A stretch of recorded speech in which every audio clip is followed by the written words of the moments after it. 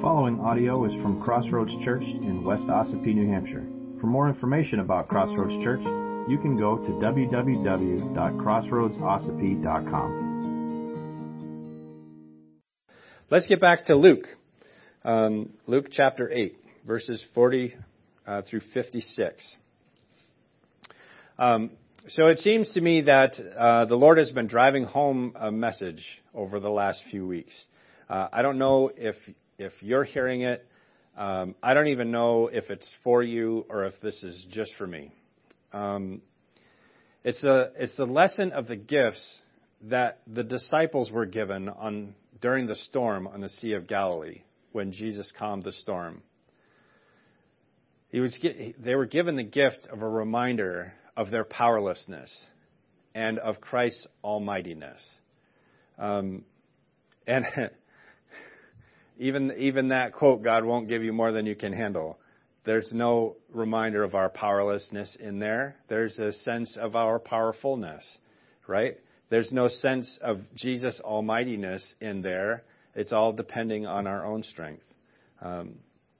When the disciples were on the Sea of Galilee and they're tossed around by the waves and the water starts filling the boat and they thought they were going to die and that there was nothing they could do about it, this is when they went to Jesus. This is a great gift. And in Jesus' almightiness, he calmed the storm and he calmed their hearts. I think this is a great reminder that in our pride, we think we're in control. And even as often as I say control is an illusion, I still don't live that way. It's just a pithy saying, right? Too often, we think we're in control, and as soon as a storm whips up, that's when the reality is revealed, that we are indeed powerless. But the eventual stopping of every storm is a reminder of Jesus' almightiness, whether it's immediate or over the course of time. And our text for this morning is another reminder of the frailty and weakness of mankind and the great power of our Savior Jesus. It's the overlapping account of the raising of Jairus' daughter and the healing of the woman with the issuance of blood. Last week we looked at the woman who was healed by touching the hem of Jesus' garment. And today we're going to look at Jairus' little daughter. So, chapter 8, verse 40. Now when Jesus returned, the crowd welcomed him, for they were all waiting for him. And there came a man named Jairus, who was a ruler of the synagogue. And falling at Jesus' feet, he implored him to come to his house, for he had an only daughter, about 12 years of age, and she was dying. As Jesus went, the people pressed around him. And there was a woman who had had a discharge of blood for 12 years, and though she had spent all her living on physicians, she could not be healed by anyone. She came up behind him and touched the fringe of his garment, and immediately her discharge of blood ceased. And Jesus said, "Who was it that touched me?" When all denied it, Peter said, "Master, the crowds surround you and are pressing in on you." But Jesus said, "Someone touched me, for I perceive that power has gone out from me." And when the woman saw that she was not hidden, she came trembling, and falling down before him, declared in the presence of all the people why she had touched him and how she had been immediately healed. And he said to her, "Daughter, your faith has made you well. Go in peace." While he was still speaking, someone came from the ruler's house and said, "Your daughter is dead. Do not trouble the teacher anymore." But Jesus, on hearing this, answered him, "Do not fear, only believe, and she will be well." And when he came to the house, he allowed no one to enter with him, except Peter and John and James and the father and mother of the child. And all were weeping and mourning for her. But he said, "Do not weep, for she is not dead, but sleeping." And they laughed at him, knowing that she was dead. But taking her by the hand,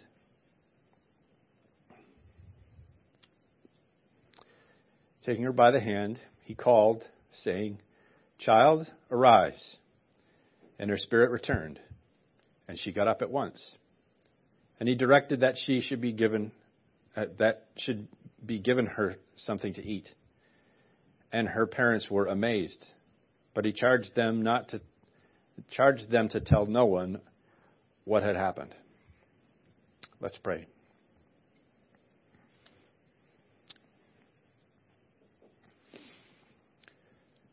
Father, we're grateful for your word.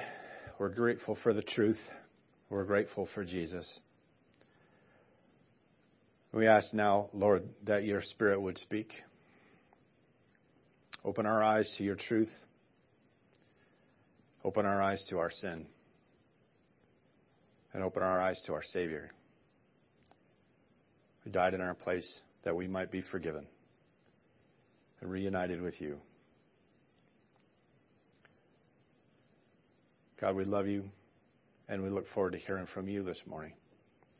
In Jesus' name, amen.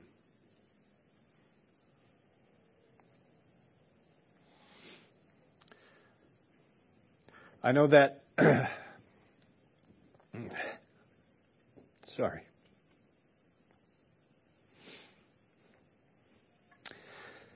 I know that some of you have been in Jairus' shoes.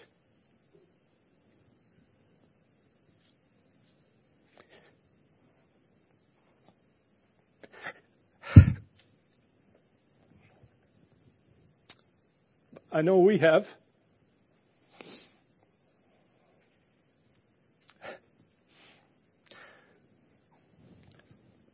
One of the tricks of having brain damage is you don't have a great memory, and I forgot about this.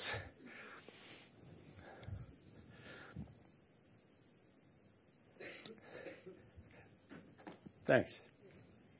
Thanks for your patience, everybody. I hate this story.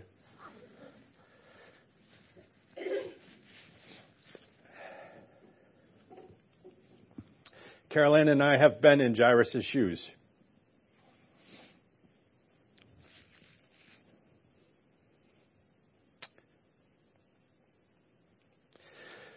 We had to watch a helicopter fly away with our baby boy, blue and barely able to breathe. And in that hour, we were desperate for help. We were desperate to hear if Sammy was going to live. But there he is. Praise God. Sorry, it's been a long week. I can clearly resonate with the feeling of desperation that Jairus was feeling, not knowing whether or not my child would live. But I can only imagine what this desperate father would have felt if help was finally on the way, but then got interrupted by somebody else's problem. And then while delayed, the word came that it was too late. This was for me, for our family, for Jairus, powerlessness on display. I couldn't help Sam. Jairus couldn't help his little girl. How Sam got the help that he needed in time. He made it to the hospital and received the care that he needed to get better. But for Jairus' daughter, the assumption was that it was too late. The assumption was that nobody has power over death. It's one of life's two great constants, right? Death and taxes. Well, I'd offer a third great constant, the almightiness of Jesus Christ. While he was still speaking, someone from the ruler's house came and said, "Your daughter is dead. Do not trouble the teacher anymore." But Jesus, on hearing this, answered him, "Do not fear, only believe, and she will be well." Only believe, and she will be well. The word that Jesus used is pistuo. Pistuo. None of you speak Greek, so it doesn't matter. Say it with confidence. It means to believe, to have faith, to trust, to have confidence. This reminds me of another time that Jesus raised somebody from the dead. A friend named Lazarus from John 11.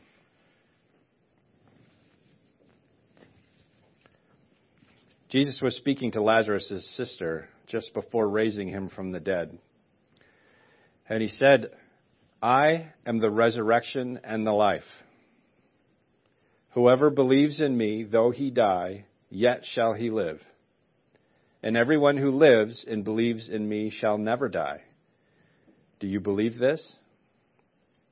She said to him, Yes, Lord. I believe that you are the Christ, the Son of God, who is coming into the world. And though this was a very real situation with very real people, Jesus shows that he is, in fact, the resurrection and the life in the life of Lazarus, and in the life of this little girl, and in the life of everyone who believes in him. When he came to the house, he allowed no one to enter with him except Peter and John and James and the father and mother of the child, and all were weeping and mourning for her. But he said, Do not weep, for she is not dead, but sleeping. Now, was the girl really sleeping? No, she was dead. Why did Jesus say he was sleeping? Is it because he's a strong Advent Christian and believes in the sleep of the dead? No.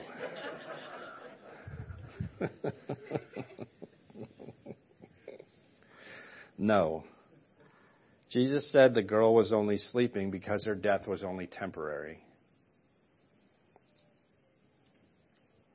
I shared at Anita's service last weekend that we often think that this is the land of the living, and when we die, we go to the land of the dead. But the opposite is true. We live in the land of the dying. And when we die, we are transferred to the land of the living, either to a place of eternal joy or to a place of eternal destruction. There are only two possible destinations.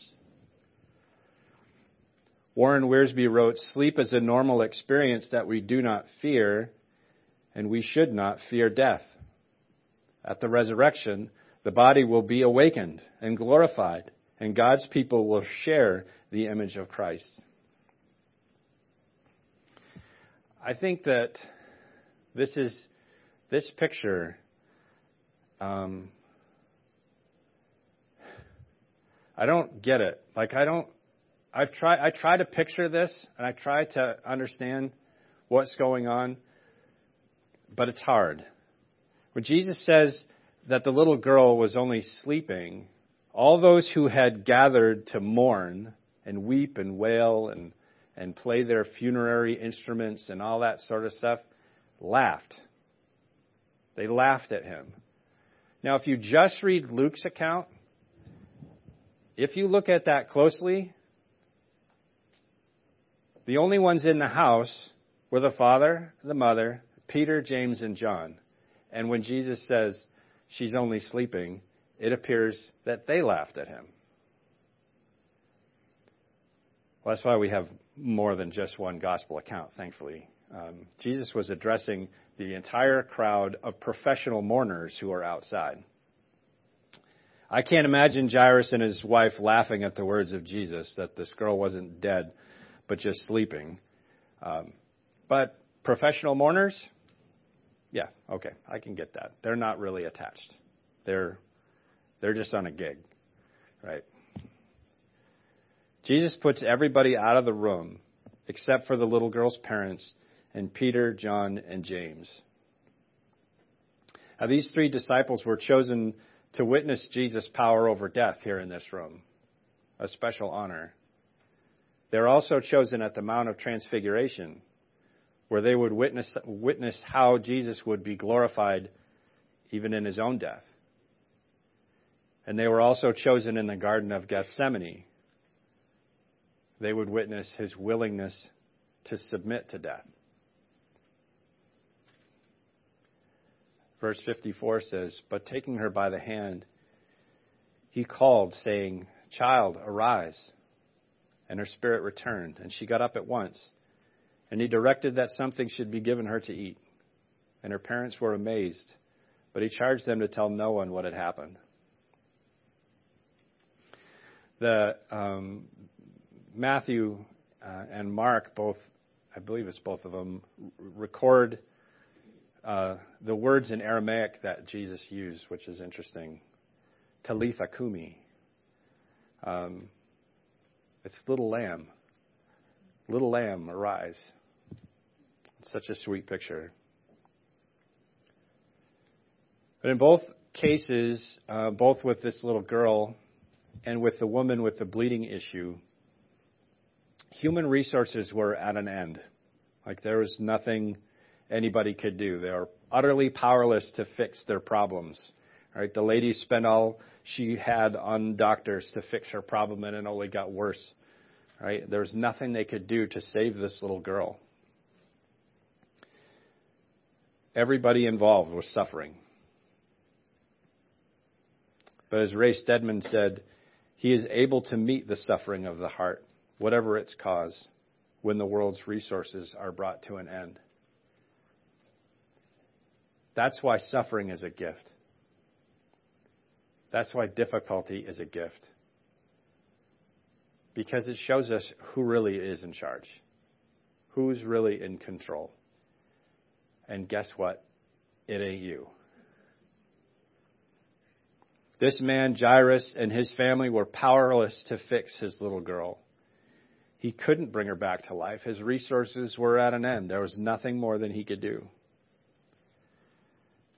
But this is exactly the meaning of Romans 8:28. I'm sure you've heard this before, especially if you've ever been having a hard time with anything. In all things, God works together for the good of those who love him and who have been called according to his purpose. You ever been told that before? You ever been told that when your life is going sideways? And you just say, "Oh, amen. Thank you." You're better than me if you did. Why did this woman bleed for 12 years?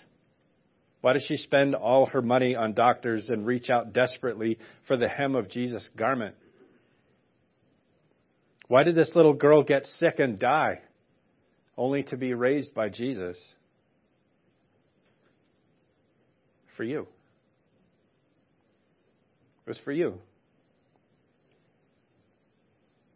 For you and for everybody else that needs to be reminded of our powerlessness and need to be reminded of Jesus' almightiness. Not just powerless in the face of difficulties of this life, but powerless in the face of sin and its consequences. We can't forget that the physical reality of the death and resurrection of this little girl is a picture of the spiritual reality of our own being dead because of sin. Death exists because of sin. Ephesians chapter 2, verses 1 through 10 says, "As for you, you were dead in your transgressions and sins," just like the little girl. "You were dead in your transgressions and sin in which you used to live when you followed the ways of this world and the ruler of the kingdom of the air, the spirit who is now at work in those who are disobedient. All of us also lived among them at one time, gratifying the cravings of our flesh and following its desires and thoughts. Like the rest, we were by nature deserving of wrath. But because of his great love for us, God, who is rich in mercy, made us alive with Christ, even when we were dead in transgressions. It is by grace you have been saved. And God raised us up with Christ and seated us with him in the heavenly realms in Christ Jesus, in order that in the coming ages he might show the incomparable riches of his grace, expressed in his kindness to us in Christ Jesus. For it is by grace you have been saved through faith. And this is not from yourselves. It's the gift of God, not by works, so that no one can boast. For we are God's handiwork, created in Christ Jesus to do good works, which God prepared in advance for us to do. The Lord Jesus says to Jairus, this desperate father, do not fear. Only believe, and she will be well. Do not fear. Only believe, and she will be well. This is a picture of the total natural response, right? When things go wrong, we face it with fear. What's going to happen next? What am I going to do? How did this happen to me? God, why did you allow this to happen? That's fear. It's fear. And Jesus says, only believe, and she'll be well. I'd love to tell you that there's a super secret Greek word that the meaning's a little bit different than that, and there's a real nice nugget hiding in there for us. There isn't. Don't be afraid. Trust Jesus. Even the word faith, I think, gets watered down in our understanding. But the word is so rich. Have confidence in Jesus. Trust in Jesus. Believe what Jesus said. He says she will be well. Have confidence in that. And he was right. And she was well. And the same is true for us. The same is true for you. Do not fear. Only believe. Be confident. Have faith. Trust Jesus, and you will be well. Now, don't hear me saying, trust Jesus, and you'll be okay. It's going to be fine. You'll be fine. One of the things that we were trained as ski patrollers to not say is they're going to be fine. Are they going to be okay? Are they going to be okay? I can't tell you how many times I've been asked that this winter. My response has to be, they're good right now. Everything's under control right now. What a lie. I'm not saying everything's going to be okay.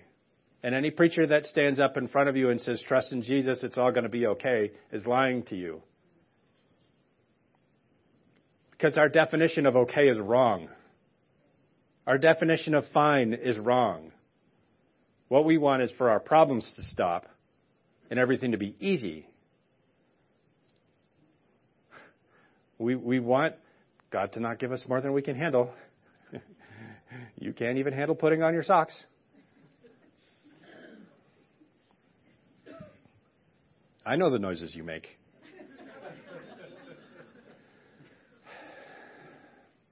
Our definition of okay and fine is wrong. Jesus is always right.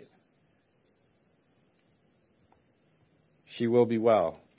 Yeah, she will. You will be well. You will. Even if your problem causes your death.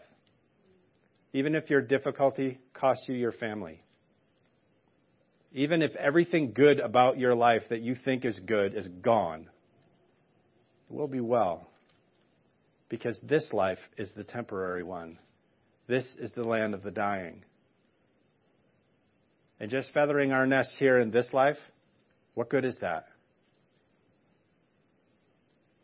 It's like the rich man who insisted on being buried with all his gold.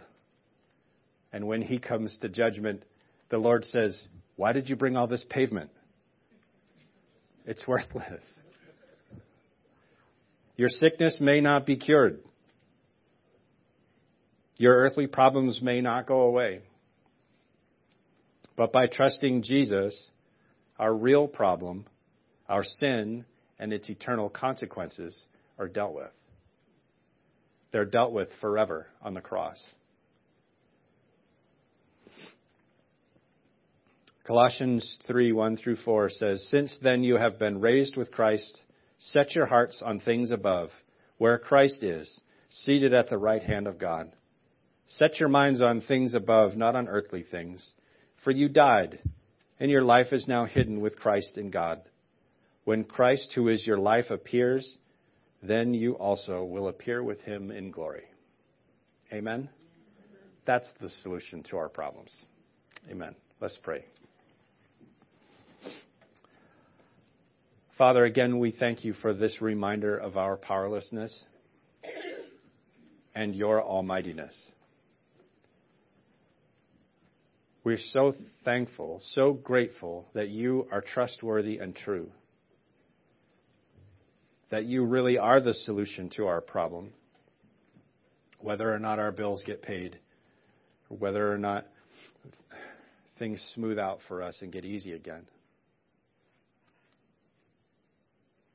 We're thankful that we serve a God who is stronger, who is higher, whose name is greater than all our fear, whose grace is greater than all our sin.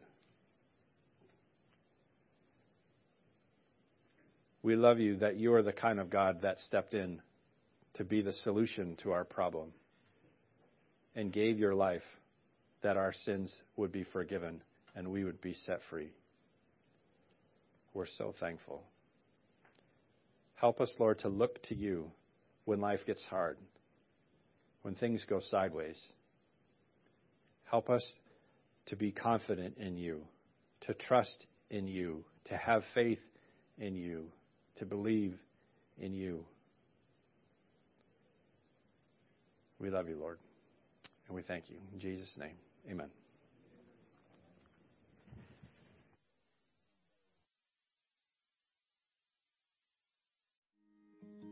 If you would like to participate in the mission of CrossRoads Church through financial support, checks can be mailed to CrossRoads Church, Post Office Box 576, West Ossipee, New Hampshire, 03890.